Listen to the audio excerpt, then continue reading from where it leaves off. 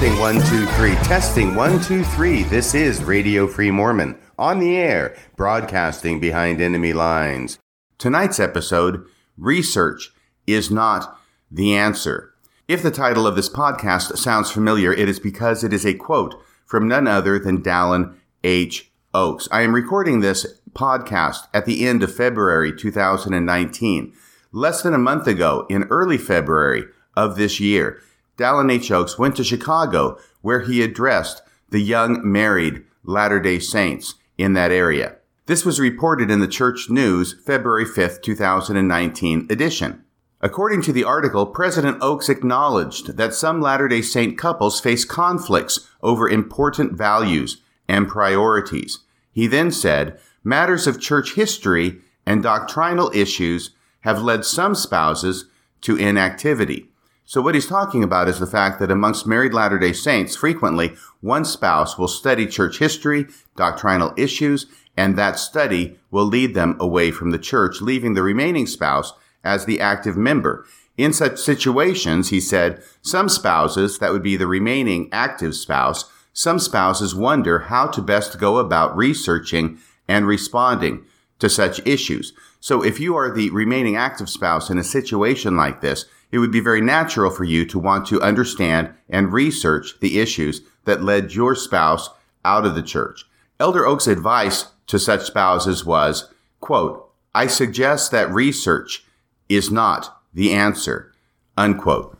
Now, on the one hand, this comment is just another in a growing list of comments by leaders of the church trying to direct the members away from researching church history outside of the approved church curriculum and the correlated resources and manuals provided by the church, which are designed to give a one-sided, faith-promoting version of church history and which the members are encouraged to limit their study to. But on the other hand, this comment was deeply troubling to me, and I've been dealing with why it is that this comment has been so troubling to me. And I think the reason that I'm so troubled by this comment is because when I joined the church 40 years ago, the message from the leaders of the church was completely different. Not only at that time were we told that research was the answer, we were encouraged to research the scriptures, to research church history, to find out everything we could about Mormonism. And I took that admonition seriously. I spent 40 years then of my life, my entire adult life, spending countless hours studying Mormonism, researching Mormonism, writing about Mormonism. And when I say Mormonism, I'm using that right now as shorthand for the scriptures and the standard works, the Bible, the Book of Mormon, the Doctrine and Covenants, and the Pearl of Great Price. I'm using it as shorthand for church history, and I'm using it as shorthand for studying everything related to the scriptures and church history, whether it took me into the early church history of the New Testament or studies of the Old Testament.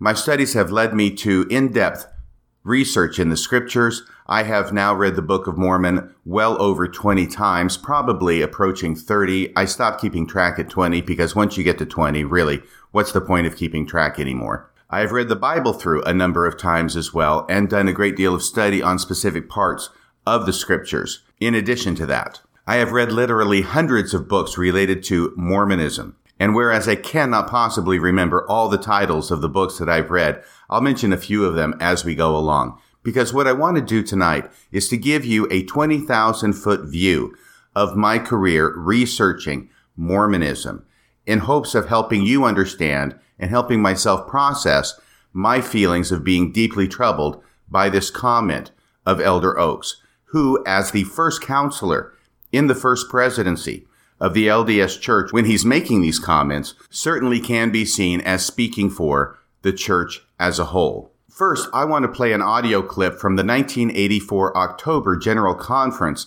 in which Hugh W. Pinnock gave a talk titled Learning Our Father's Will. In this talk, he encourages studying the scriptures. In fact, he uses somewhat pejorative language for those who do not study their scriptures. I'm going to play a couple of relevant quotes from this talk just to establish the fact that this was part of the milieu of my experience in the church when I was young and the types of messages we were hearing at that time. Play the tape. What can we do to keep ourselves more in tune doctrinally with our Heavenly Father? There are 3 simple steps. First, attend our church meetings. Several years ago, we were given a meeting schedule that consolidated formal worship into a 3-hour time frame. To each is given the identical commodity of 168 hours each week. The knave is given the same amount of time as the knight. The scriptural scholar is given the same amount of time as the doctrinal Dumbo. Yes, for 3 hours each week, we are asked to attend our formal church meetings to become familiar with the Word of God. Second, study the Scriptures with family, with other members, with friends, but also search the words of God in private contemplation. Search the Scriptures as they relate to our priesthood, Relief Society, Sunday school, young women, and primary lessons. Study the Scriptures for additional enlightenment on how to be more happy and less frustrated in what only too often is at least temporarily a sad and dreary world. Each 4 years we are guided carefully through all of the Scriptures in the adult curriculum of the church. In a lifetime, each member can become a spiritual scriptorian instead of remaining a scriptural simpleton. How blessed we are to have our 4 books of Scripture in an edition that includes efficient indexes, chapter headings, and other study guides, such as other study helps, such as the topical guide.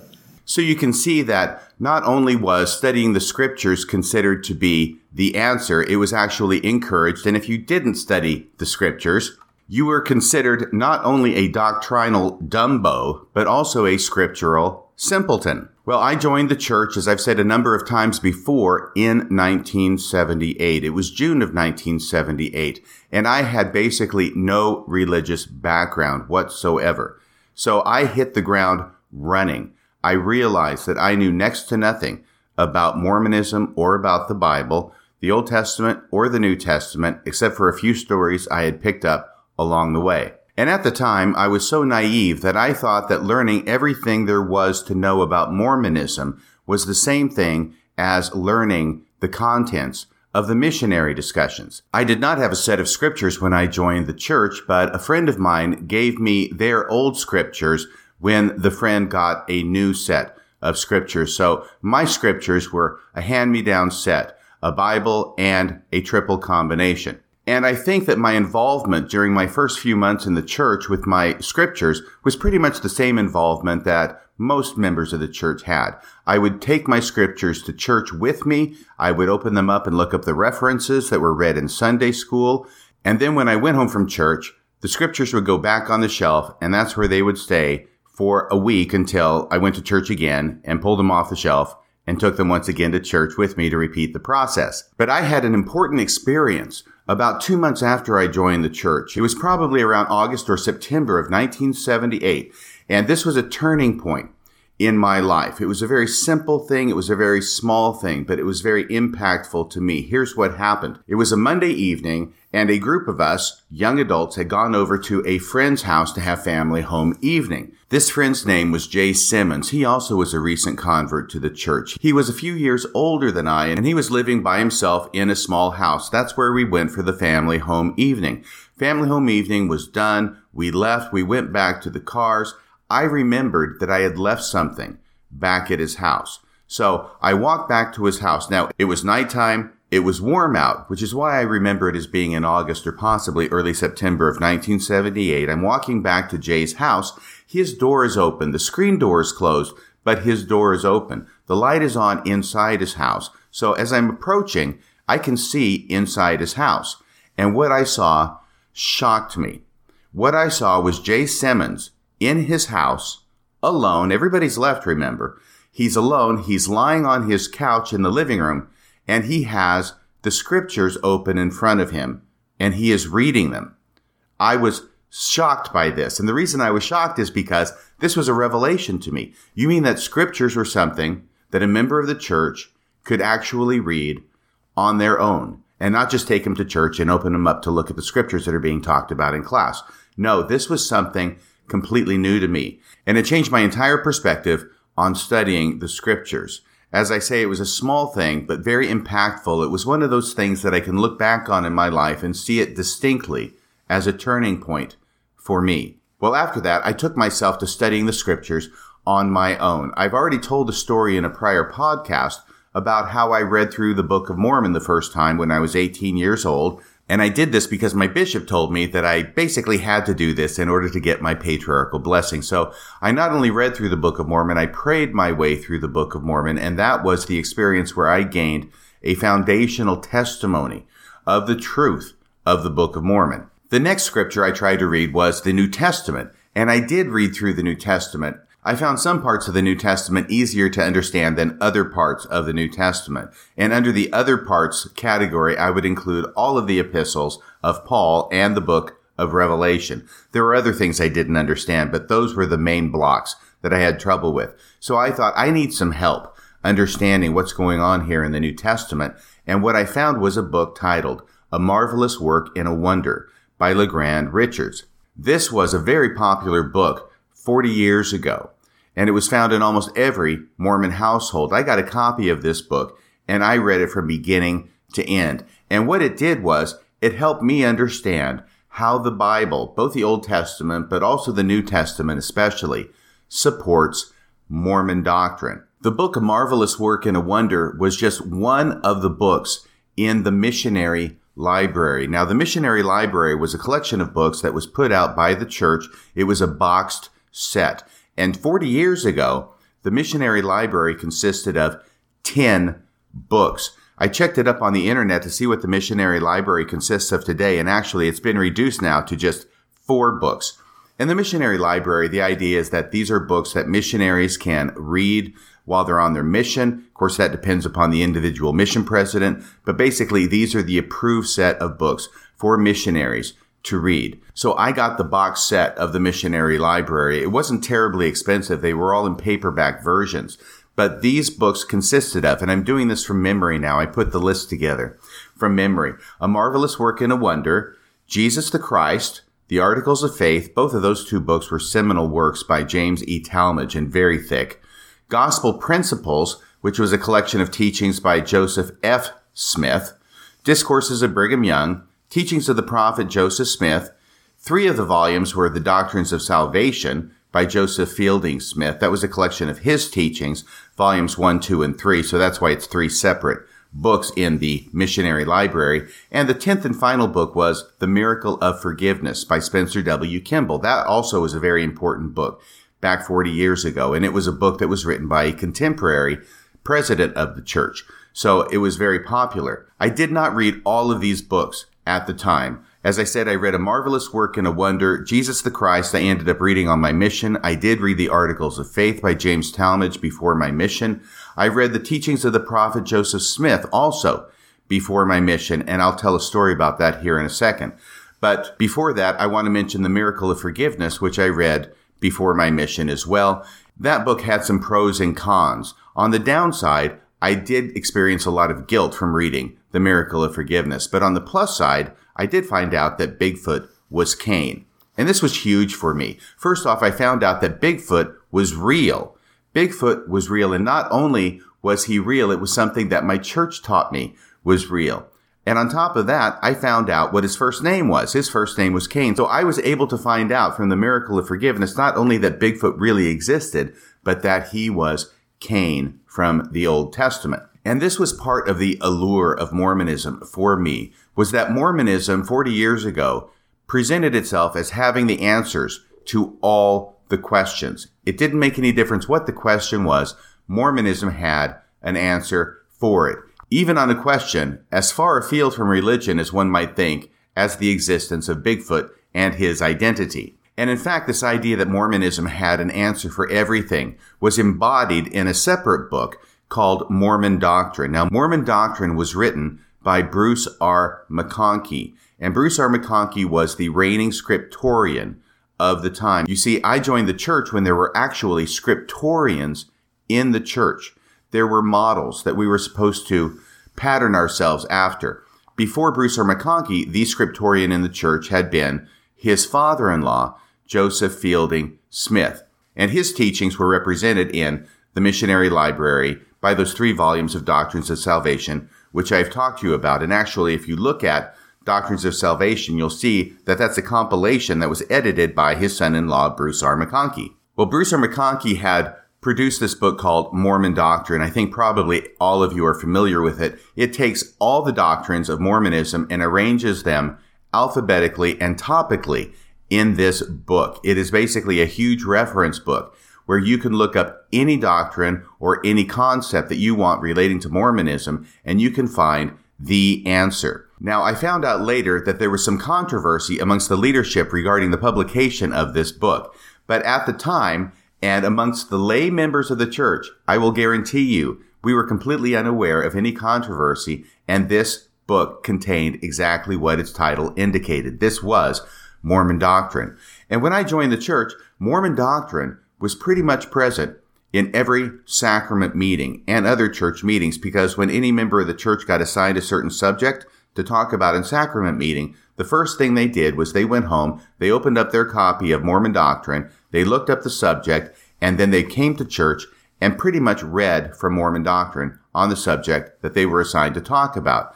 It was in this way that Mormon Doctrine assumed the role of the fifth standard work of the church.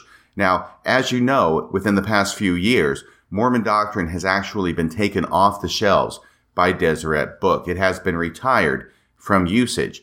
But this also tends to show the shift from the Mormonism that I joined to the Mormonism of today. When I joined the church, there were living scriptorians in the church. These were the giants who bestrode the doctrinal world like a colossus. And Bruce R. McConkie wrote a number of books dealing with Mormon doctrine. He spoke in every general conference dealing with doctrinal subjects. He was very powerful. He was very authoritative. He was the person that members of the church looked to define what Mormon doctrine was. But today, in Mormonism, there are no more scriptorians amongst the leadership of the church. They seem to have gone the way of the dodo. Apologies to Elder Holland. There are no more scriptorians in the church. We are not encouraged to be scriptorians anymore, and there are no such people in the church after which we are to pattern ourselves, who would serve as a role model for us. But as I say, things were very different when I joined the church back in 1978. Oh yes, back to the teachings of the prophet Joseph Smith. I read this book before my mission. It was during a time when I was working as a night watchman in the winter of 1978-1979. So I was at work from 11 o'clock at night to 7 o'clock in the morning, and I had plenty of time to read. And one of the books that I took with me to work was the teachings of the prophet Joseph Smith. I remember distinctly reading that book, and particularly the last few pages of the book where the King Follett Discourse is included. And I remember reading that book and feeling the power of what Joseph Smith was teaching coming off the pages of that book and hitting me in the face like a blast of wind. I remember thinking about the Peanuts characters, Lucy and Linus. Linus is Lucy's little brother, and sometimes she'll yell at him, and she'll yell at him so hard that his hair will be blown straight back from his head. Well, that was the image that I had in my mind when I was reading the teachings of the prophet Joseph Smith, the King Follett Discourse. The doctrines he was teaching were so powerful that I felt the Spirit coming off the page of the book and blowing my hair straight back, figuratively speaking, of course. And I remember reading the words of it and how Joseph Smith was saying that some were calling him a false prophet, but that he would prove by this sermon that he was not a fallen prophet, but that he was a true prophet. And the experience I had while reading it was testifying to me, as I understood it, was testifying to me that indeed he was a true prophet of God. At some point prior to my mission, I turned my attention to the Old Testament. Now, the Old Testament was extremely daunting. It is a big, thick collection of books and written in a way that is not easy to understand. So I once again knew that I needed some help. And what I turned to for help was a series of books written by Cleon Skousen. He wrote 3 books dealing with Old Testament time period, from the beginning with Adam all the way down to the intertestamental period up to Jesus. Now, according to the Bible chronology, which was largely accepted by Mormons, at least at the time, that was a period of 4,000 years between Adam and Jesus. It was 4,000 years. His first book covered the first 2,000 years, and it was called The First 2,000 Years. His second book was called The Third 1,000 Years, and his third book was called The Fourth 1,000 Years. Now, the first of those volumes was just a few hundred pages. The second was much larger, and the third was larger still, something approaching the size of a Stephen King novel. And I'm not talking Carrie or Cujo Stephen King. I'm talking It or Tommyknockers Stephen King. So I read through those books as I made my way through the Old Testament. And those books were a huge help to me to understanding what the stories were in the Old Testament. And frankly, it also helped me to understand that the Old Testament also was consistent with Mormonism, just as LeGrand Richards with his book, A Marvelous Work and a Wonder, helped me to see that the New Testament was also consistent with Mormonism. There are many more things that I could say about my time period studying the church before my mission, but suffice it to say at this point that I probably read 15 to 20 books during that time period. Now, that was a huge amount of books for me. Prior to joining the church, I really was not a big reader, but I gained a passion for studying Mormonism and studying religion after I joined the church. In fact, it was the first great passion in my life as far as research and study. And that passion would continue for the next 40 years and in fact is still very much with me today. I still spend a great deal of time studying Mormonism, the scriptures, and other things related to the LDS Church. When I was on my mission, of course, I had a number of other things I had to be doing. I had to be proselyting. I had to be studying Japanese so I could communicate with people. But on top of that, I made time for reading other books related to Mormonism. It was on my mission that I read Jesus the Christ, as I mentioned. And I also was able to smuggle in some books from the States to study, which were not actually approved by the mission president. Our mission president approved only Jesus the Christ and the Articles of Faith by James Talmage. I had a friend send me the autobiography of Parley P. Pratt, which I read while I was on my mission. I loved that book. I've also read it again since then. Another book that I had smuggled into me was Bruce R. McConkie's Doctrinal New Testament Commentary, which are 3 volumes going over the New Testament and basically showing how the New Testament teaches, you guessed it, Mormonism. While I was on my mission, every morning, the missionaries would gather together for what was called group scripture study. And we would read through the scriptures according to a plan and a schedule that had been predetermined and sent out by the mission president, so that we would read a certain preassigned block of scriptures every day, and we would make our way through the scriptures. I don't think that we read the entirety of the Old Testament in this. We probably just read Genesis and maybe Exodus, maybe a couple of other selected parts. But after that, we went all the way through the New Testament, all the way through the Book of Mormon, all the way through the Doctrine and Covenants, and all the way through the Pearl of Great Price. And then when we got to the end, we'd recycle and start again. So that process took me several times through the scriptures. I marked up my scriptures. I tried to understand them as best I could. I found that as I read them more, I understood them better. Another book or set of books that I got on my mission was called Answers to Gospel Questions. This is a 5-volume set written by Joseph Fielding Smith. And what it is actually a collection of articles that were written by Joseph Fielding Smith for the Improvement Era. The Improvement Era was the name of the Ensign before it was the Ensign. And what he would do is every month when the new Improvement Era would come out, there would be a certain question that he would address. He put the question up there and then he put his answer after it. Once again, this was in the day of scriptorians in the church, and Joseph Fielding Smith was considered to be the preeminent scriptorian in the church while he was alive. And as I've said, Bruce R. McConkie picked up the mantle after Joseph Fielding Smith passed away in the early 1970s. But after Bruce R. McConkie, there has been no one left to fill his shoes. There were many questions that were answered in this book, Answers to Gospel Questions, and the ones I liked the most were those that had to do with criticisms of the church, because Joseph Fielding Smith would not shy away from questions critical of the church. Now, sometimes in retrospect, his answers were not really,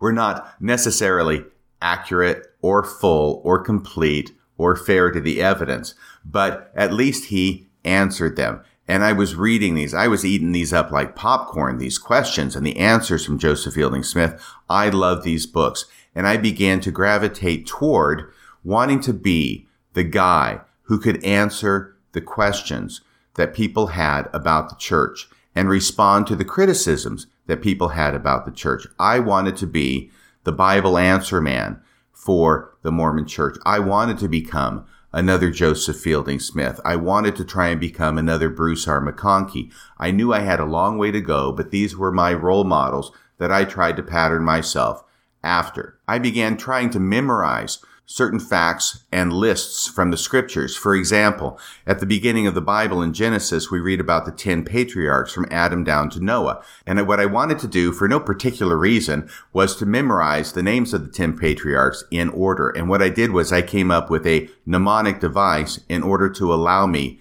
to do that. And the mnemonic device that I came up with was this. Here's the sentence, all right? A snake eating cabbage might jar enough men last night. Now that makes absolutely no sense. A snake eating cabbage might jar enough men last night, but I could remember that sentence. And if I remembered that sentence, then I knew that the first letter of each word in that sentence stood for the first letter of each of the 10 patriarchs in order. And I could remember that it stood for Adam, Seth, Enos, Canaan, Mahalaleel, Jared, Enoch, Methuselah, Lamech, and Noah. Now the funny thing is that mnemonic device was so effective that within the past month of when I'm recording, I had a friend of mine who was doing a crossword puzzle ask me who the father of Jared was. And I couldn't do it off the top of my head, but what I did was I sat down with a pen and paper on a napkin. I wrote out a snake-eating cabbage might jar enough men last night, and then I wrote down the names of each of the patriarchs in order and told my friend that the father of Jared was Mahalaleel. That's one of those things that, frankly, I probably use just to show off a little bit. I also have to confess that when we were reading through the scriptures as missionaries, I took my marker and I made a point to mark something on every page of the scriptures. It didn't really make any difference if I thought it was worth marking. I wanted to mark something on every page of the scriptures because I envisioned a time later on down the road when I would be back from my mission. I would be in church, I would be at a fireside, and the scriptures would be opened, and I'd be thumbing through my scriptures, and the person sitting next to me, whoever that person might be, would look over and see my scriptures and think, wow, this guy has something marked on every page. He must really know his scriptures. So at that time, I can see that I was probably going for more form over substance when it came to my scripture study, trying to give the impression of knowing the scriptures without really knowing them. In my defense, though, as time would progress, I got more into the substance rather than the form. Oh, and I came up with a game related to the Book of Mormon to try and test my knowledge of the Book of Mormon. And here was the game. I would give the Book of Mormon to another missionary. I would have him close his eyes, open it up anywhere he wanted to in the Book of Mormon, but he couldn't look, to plant his finger down on the page, and then to read out loud the scripture verse on which his finger fell. So it was a way of randomly picking a verse in the Book of Mormon is what it amounts to. I would be in the room, but I would have my back turned while he was doing this. So the idea was for him to pick a random verse in the Book of Mormon, and then my job was to try and identify what chapter, what book and chapter in the Book of Mormon this verse came from. And I was probably effective maybe 50% of the time. I definitely needed to brush up my skills. But one thing I found out was not only that I was beginning to develop an understanding of the Book of Mormon and its context and where different verses were and where different stories came in, but also I came to understand that even if I could get maybe 50%, maybe even less than 50% of these right, I was given credit by the other missionaries for having a knowledge of the scriptures and a knowledge of the Book of Mormon that was far in excess of what my ability actually was. There was an apocryphal story that circulated about Bruce R. McConkie that anybody could name any verse in any of the standard works, and that Bruce R. McConkie could then quote the verse immediately preceding and the verse immediately after that verse. Now, in retrospect, I think that that was an apocryphal story. I don't know of any instance where Bruce R. McConkie actually demonstrated that ability, but it was a story that circulated about him, and I think that this was probably another example of how it is that missionaries and other members of the church would attribute to Bruce R. McConkie a knowledge of the scriptures that was far in excess of what his knowledge and abilities actually were. Now, his knowledge and abilities were extraordinary. I don't mean to detract from that, but when you have a certain knowledge of the scriptures, even though it is not that great, if it's greater than other people's, then they're going to think you're a genius. And so I lived and thrived off that reputation when I was on my mission. And when I got back from my mission, I wanted to continue in that vein. I wanted to learn more and more about the scriptures. It was like a burning fire inside of me. So one of the things I did after I got back from my mission is that I obtained all the different institute manuals related to the standard works. There's a huge, thick institute manual for the Old Testament, another one for the New Testament, another one for the Doctrine and Covenants. And what I did was I read through each of the standard works in company with reading the institute manual. And it was a very helpful experience to me. I remember that many of the quotes and sayings in the Institute manual helped me to understand what it was that I was reading in the standard works. Now, on the other hand, it started to become apparent to me that there were questions that were raised by my reading of the scriptures that were not answered by the materials in the Institute manuals. Now, I can't really remember any specific examples of that, but I do remember that sometimes I would have a question about what something meant and would go to the Institute manual to read along and find that my question was not answered, even though it seemed to be an obvious question that was raised by the text. It was not answered. And in other situations, an answer might be attempted, but it seemed to me to be an inadequate answer, or an answer that didn't really make sense based upon the language of the text.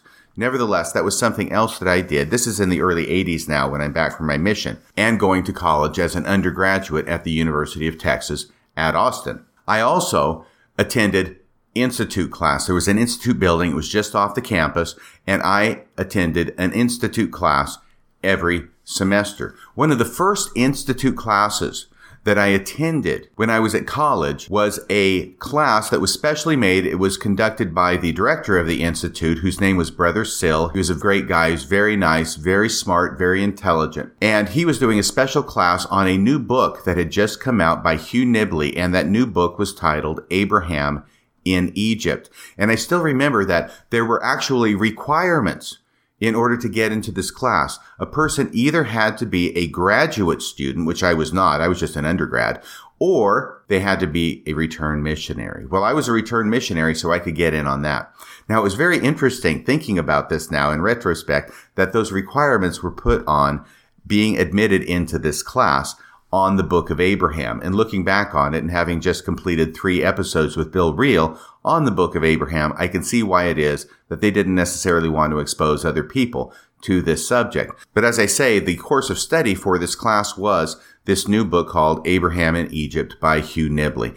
And I understood the first chapter pretty well. Of course, the first chapter was just a republication of an Old Improvement era article, as I recall. So it was written for a lay Mormon. I think I understood that okay. But after that, all the other chapters I couldn't make heads or tails of. It was the typical apologetic writing on the Book of Abraham that was so predominant at the time and that was really made so famous by Hugh Nibley. But at the end of this class, I had another of those experiences that was a turning point for me, because at the end of the class, we didn't have a test. You know, you don't really have tests in Institute class. At least we didn't back then. You went, you learned. It was basically another church meeting that you had during the week in addition to your studies at college. You could go and have Institute class, and you were encouraged to have an Institute class. And so, of course, I did have an Institute class. But at the end of this Institute class, there actually was a requirement, and the requirement was for each member of the class to do a presentation on some aspect of the Book of Abraham. Now, by this time, I have been a member of the church for about 4 years. 2 of those have been on a mission. I've done a lot of reading. I've done a lot of research, and I have basically come to the understanding that the point in Mormonism of doing a presentation is to say only what has been said before, and to support what you're saying by those who have said it before. Really saying something new is not part of the game plan when it comes to making a presentation or writing a paper related to Mormonism. This is my mindset at the time. So when I gave my presentation on the Book of Abraham at the end of this Institute class, it was nothing new. It was nothing novel. It was just more of the same. I can't even remember what the subject matter was of my presentation. What I do remember, however, and what the turning point was for me, was that there was another member of the class whose name was David Knowlton. Now, some of you may recognize that name, David Knowlton. He went on to be a professor at BYU whose contract was not renewed because of some of the things that he was publishing and saying about Mormonism. My understanding is that he has now gone on to find a home as a professor at UVU, and I certainly wish him all the best. But getting back to my story, When the time came for David Knowlton to make his presentation on the Book of Abraham, what he did was he didn't go back to what others had said about it. He wasn't quoting the presidents of the church. He wasn't quoting the history books. What he did was a completely new and creative take on some aspect of the Book of Abraham. And once again, I can't remember what it is that he said. All I remember was that it was completely new and creative. He was seeing things himself and presenting them to the class. And the things that he saw made sense. And I remember being so enthusiastic about his presentation that I went up to him afterward and I shook his hand and I heartily congratulated him and told him how great his presentation was. And I remember him being somewhat taken aback and surprised at my enthusiasm, but he thanked me. And looking back on this, though, the huge thing about this experience was that I suddenly realized that it was not only okay, but a good thing and a powerful thing and an important thing to be able to look at the scriptures and the history and Mormonism with new eyes and to be able to put old pieces together in new ways and thereby see new things. So during the early part of the 1980s, what I did was I immersed myself in books about Mormonism as well as in the scriptures as well as in institute class. Now, this is not my field of study. I'm studying dance and I'm pursuing a Bachelor of Arts degree at the University of Texas at Austin. This is all in my spare time. This is my hobby. This is my passion. This is what I am fascinated by. And I feel that in doing this, I am following the admonitions of church leaders in order to become a scriptorian. One of my primary concerns during the 1980s was Mormon apologetics. Now, I will probably do a separate podcast on my career as a Mormon apologist, but suffice it to say that there is no better way of getting into the guts of church history and church doctrine than to get into Mormon apologetics, because by doing that, you necessarily encounter all the criticisms against Mormonism. And of course, you want to come up with the correct and faith-promoting answers to those criticisms. But before you come up with the faith-promoting answers, you have to deal with the criticisms. And the criticisms reveal to you the problematic issues in Mormon history. At least they did to me. And at the time, I felt that I was able to come up with satisfying answers to those questions. So I had a very active career during the whole of the 1980s in Mormon apologetics. But while I'm doing this, I'm also reading other books about the church. Let me tell you this little story to illustrate. I had a part-time job working at Foley's Department Store at the newly constructed mall in Austin, Texas. And I didn't earn a lot of money there, but what I would do is every week I would take whatever money I had saved and had left over, and I would drive to a local LDS bookstore, and I would use that money to buy books about Mormonism. And the books that I was primarily interested in were doctrinal books or history books. I wasn't really so much interested in the fluff or the feel-good kind of books that are so prevalent in Mormon bookstores. I wanted the hard stuff. And I would buy up whatever books I could with whatever money I had. I would take them back home and I would read them during the week. And then the next week or the next 2 weeks, whenever I got paid again, I'd take whatever money I'd saved. I'd make the same trip. I'd go through the same process. And in the course of time, I ended up reading and having quite a number of books in my room. Now, I didn't have any bookshelves, so I just stacked them one on top of the other. I had different stacks of books related to Mormonism in my room. That was really all that I was reading, except maybe what I was required to read as part of my classes in college. And I remember on one birthday, I had some money that I got for my birthday, and I knew exactly what I wanted to do. I wanted to get a bookshelf. So I took that money, went to a store, got a bookshelf. It wasn't a tall bookshelf. It was really just one of these double-decker, two-tiered things. Put it together because it wasn't even assembled. I put it together, and then I put all of my books up there in the bookshelf. I arranged them alphabetically, all these books related to Mormonism that I had been collecting and reading as I went along. And I remember standing back, putting my hands on my hips, and just gazing at it with great satisfaction. This is how much books about Mormonism and my studies of Mormonism meant to me at the time. I also spent a lot of time memorizing scriptures. Now, I had joined the church out of high school, so I completely missed the seminary program. But back then, the seminary program had a very active scripture mastery program for each of the 4 standard works. And by that, I mean the Old Testament, the New Testament, the Book of Mormon, and the Doctrine and Covenants, there were a set of Scripture Mastery cards, which was a collection of small cards. They were 40 in number, 40 in number, for each of those books of Scripture. Today, they've reduced that number to 25. Back then, it was 40. And while I was working at this department store up at the mall, frequently I was there during the weekday. There wasn't a lot going on. There weren't a lot of customers. I had a lot of downtime. So I would walk back and forth through the men's clothing department, and I would have 40 Scripture cards on a ring, and I would spend the time memorizing the 40 Scriptures for the Old Testament with their references, the 40 Scriptures from the New Testament with their references, and so on for the Book of Mormon and also for the Doctrine and Covenants. And I spent a great deal of time memorizing Scripture. So much so was this the case that I actually still remember I would be in bed. It would be nighttime. I had a digital clock with red numbers, and sometimes those numbers would line up with a scripture. For instance, when it was 11 minutes after 11 at night, it would show 11:11. And the thought that would come to my mind was 1 Corinthians 11:11, neither is the man without the woman, neither the woman without the man in the Lord. That's how much I was into Scripture mastery and Scripture memorization at the time. But as I read through these stacks and stacks of books about Mormonism, the one thing I came to understand was that even though Mormonism and Mormon doctrine was a very diverse and multifaceted subject, there were limits to it. And as I read more and more books, I came to see that the books were simply repeating what I had read before. And I began to map out in my mind the boundaries of Mormon doctrine. There were certain things that were taught, certain things that were approved, and beyond that, there were dragons there. You were not really supposed to go beyond that. You could know what the general authorities knew and taught, but you weren't supposed to know anything beyond what the general authorities knew and taught.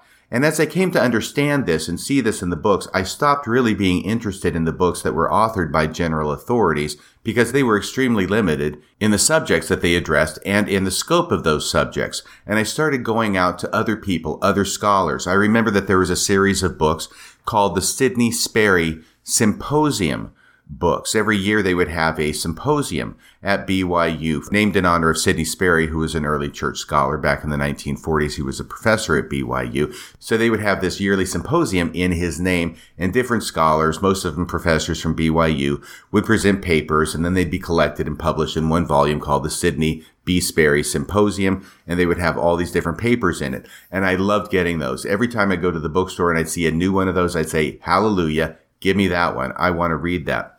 So I would read these scholarly articles by these professors. And this was part of my attempt to learn more and more about Mormonism beyond simply the correlated material. I didn't even know it was correlated at the time, but beyond the correlated material, the approved material for church meetings, the approved material, which is what the general authorities talked about only. And as I read more and more of these papers, I came to start to see the same thing among these professors, that by and large, these BYU professors, even though they're talking from a scholarly platform with a scholarly background, would still, for the most part, be simply repeating the same information. Every now and then there would be a professor who would make a new journey into something new, or try and do what David Knowlton had done, which is look at things from a new perspective, put things together in a new way, maybe present information that I didn't know about before, or dig up something else. So I continued to read these in order to find out these new aspects, these new nuggets, these new kernels of information that would expand my knowledge of Mormonism. And I remember that one of the authors, the preeminent author that I was interested in, was Joseph Fielding McConkie, who himself was a son of Bruce R. McConkie and who wrote a number of books during this time period. I would get every book that Joseph Fielding McConkie wrote, and I would read through it. Now, for the most part, Joseph Fielding McConkie was repeating things that had been said before, but in every book there were at least a handful of nuggets of things that he came up with on his own, which I thought were useful and penetrating insights that helped me understand Mormonism more, and which I added to my storehouse of information. Well, looking at the clock, I'm quite a ways into this podcast already, and I'm really not even to the point of where I begin publishing in Mormonism. So let me start abbreviating this account and telling you that by the end of the 1980s, I have now familiarized myself sufficiently with the scriptures and familiarized myself sufficiently with the literature of Mormonism relating to the scriptures and relating to Mormon history that I'm able to start seeing connections of my own which are separate from and independent of the sources that I am reading. In other words, I have found myself at the point at which David Knowlton had been at the beginning of the 1980s when he gave his presentation on the Book of Abraham, which had so influenced me. One of the first things that I saw, and I wrote a paper about it, was called The Endowment of the Pentateuch. Now, the Pentateuch is the Greek name for the first 5 books of the Old Testament. The endowment, of course, is the temple endowment. And what I began to see, or thought I saw, was in the first 5 books of the Old Testament, the Pentateuch, that there was, in the history of the Jewish people that's related there, could be seen a symbolic recreation of what we have in the temple as the endowment. Now, I'm not going to go into detail as to what that was about. I will tell you that I was very excited about it. Here I'm seeing something that, as far as I know, nobody else has seen before. I write a paper about it. I submit it to FARMS. I didn't mention FARMS, the Foundation for Ancient Research and Mormon Studies, which was going great guns in the 1980s. This was a clearinghouse for scholarly articles, and a lot of them were apologetic articles about the LDS Church and the Book of Mormon. Well, you could get those for the cost of printing, so they were very inexpensive. I ordered just about every single thing that the FARMS group produced, and so I had a number of loose leaf binders that were 3-hole punch with these articles put in, and I read through all those as well. Okay, so that's just another aspect of what I was studying in the 1980s. I studied pretty much every apologetic piece of literature I could get my hands on in the 1980s.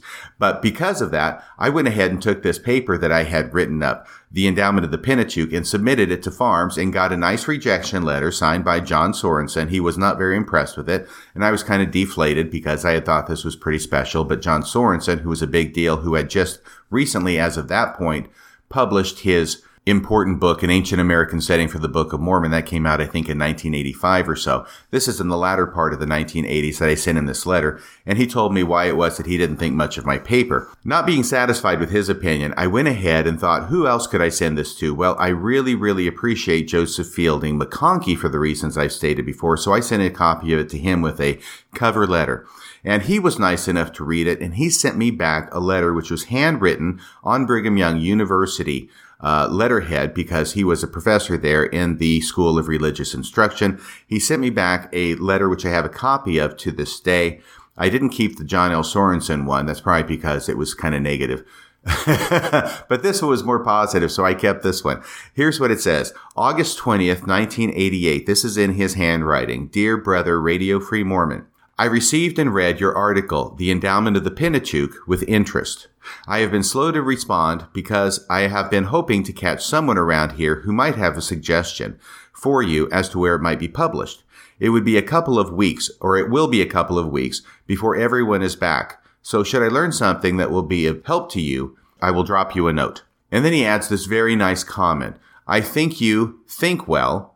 He says, I think you think well and write well, and would encourage you to continue to do both.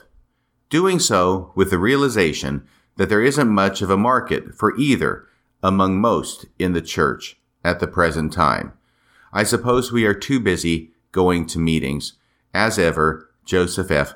McConkie. So it was very kind of him to write me this letter and to give me encouragement, and also to make a notation that really there doesn't seem to be much of a market among the Mormons for thinking well or writing well at the present time, because he supposed we're just too busy going to meetings, which gives an indication as to his feelings about the state of learning amongst Mormons in general. And it was a feeling that really seconded the feeling that I had been developing for some time as well. Oh my gosh. During this time period, I just remembered I had also done a couple of independent research projects on small issues in the church, one of them having to do with the state of the spirit between death and the resurrection. The reason I did that is because my brother's a Jehovah's Witness, and they believe that there is no existence independent for the spirit between death and the resurrection. So I wanted to see what the Bible said about it, and I went and did a study of that, and I wrote a paper about it, and then I recorded it because it came to my attention that there was a Latter-day Saint company. It was called Tree of Life Productions at the time. It was a mom and pop shop that produced audio tapes, cassette tapes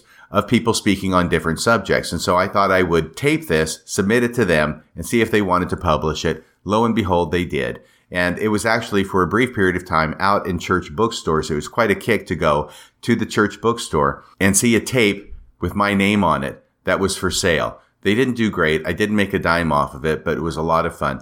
I did that tape, and I also did a separate independent tape dealing with the teaching of eternal marriage in the New Testament. I did a separate research project on that, did a presentation at church, taped it, submitted it. They published that as well. They were obviously desperate for anything to publish, and and I think they've since gone completely bankrupt because I can't find any record of them on the internet. So I hope they're doing well. I wish them the best. It was a great time, and they were very nice to me. There were a number of other projects that I did and manuscripts that I wrote during this time period. They have more to do, I think, with my apologetic career, which, as I say, I'm going to cover in a separate podcast. I just want to mention them in passing because this has to do with my researches in Mormonism. Once again, in the context of dealing with the issue that this month, February of 2019, I'm still trying to process the fact that Elder Dallin H. Oaks of the First Presidency said, research is not the answer.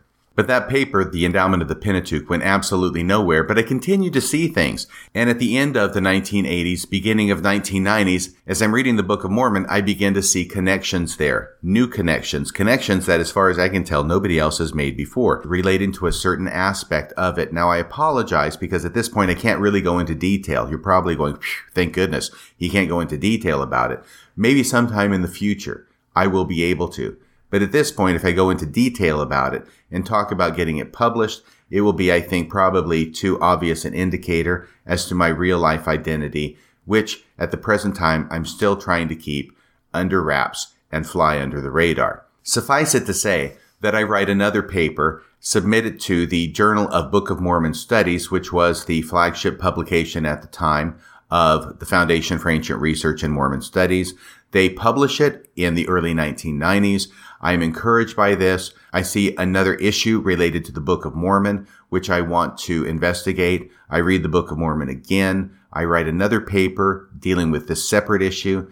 I submit it to the Journal of Book of Mormon Studies. They publish that as well. I then write a third paper, which is basically a sequel to the second paper, which I thought was very, very good and very interesting. I submit it to the journal. They go thumbs down on that one and say thanks, but no thanks.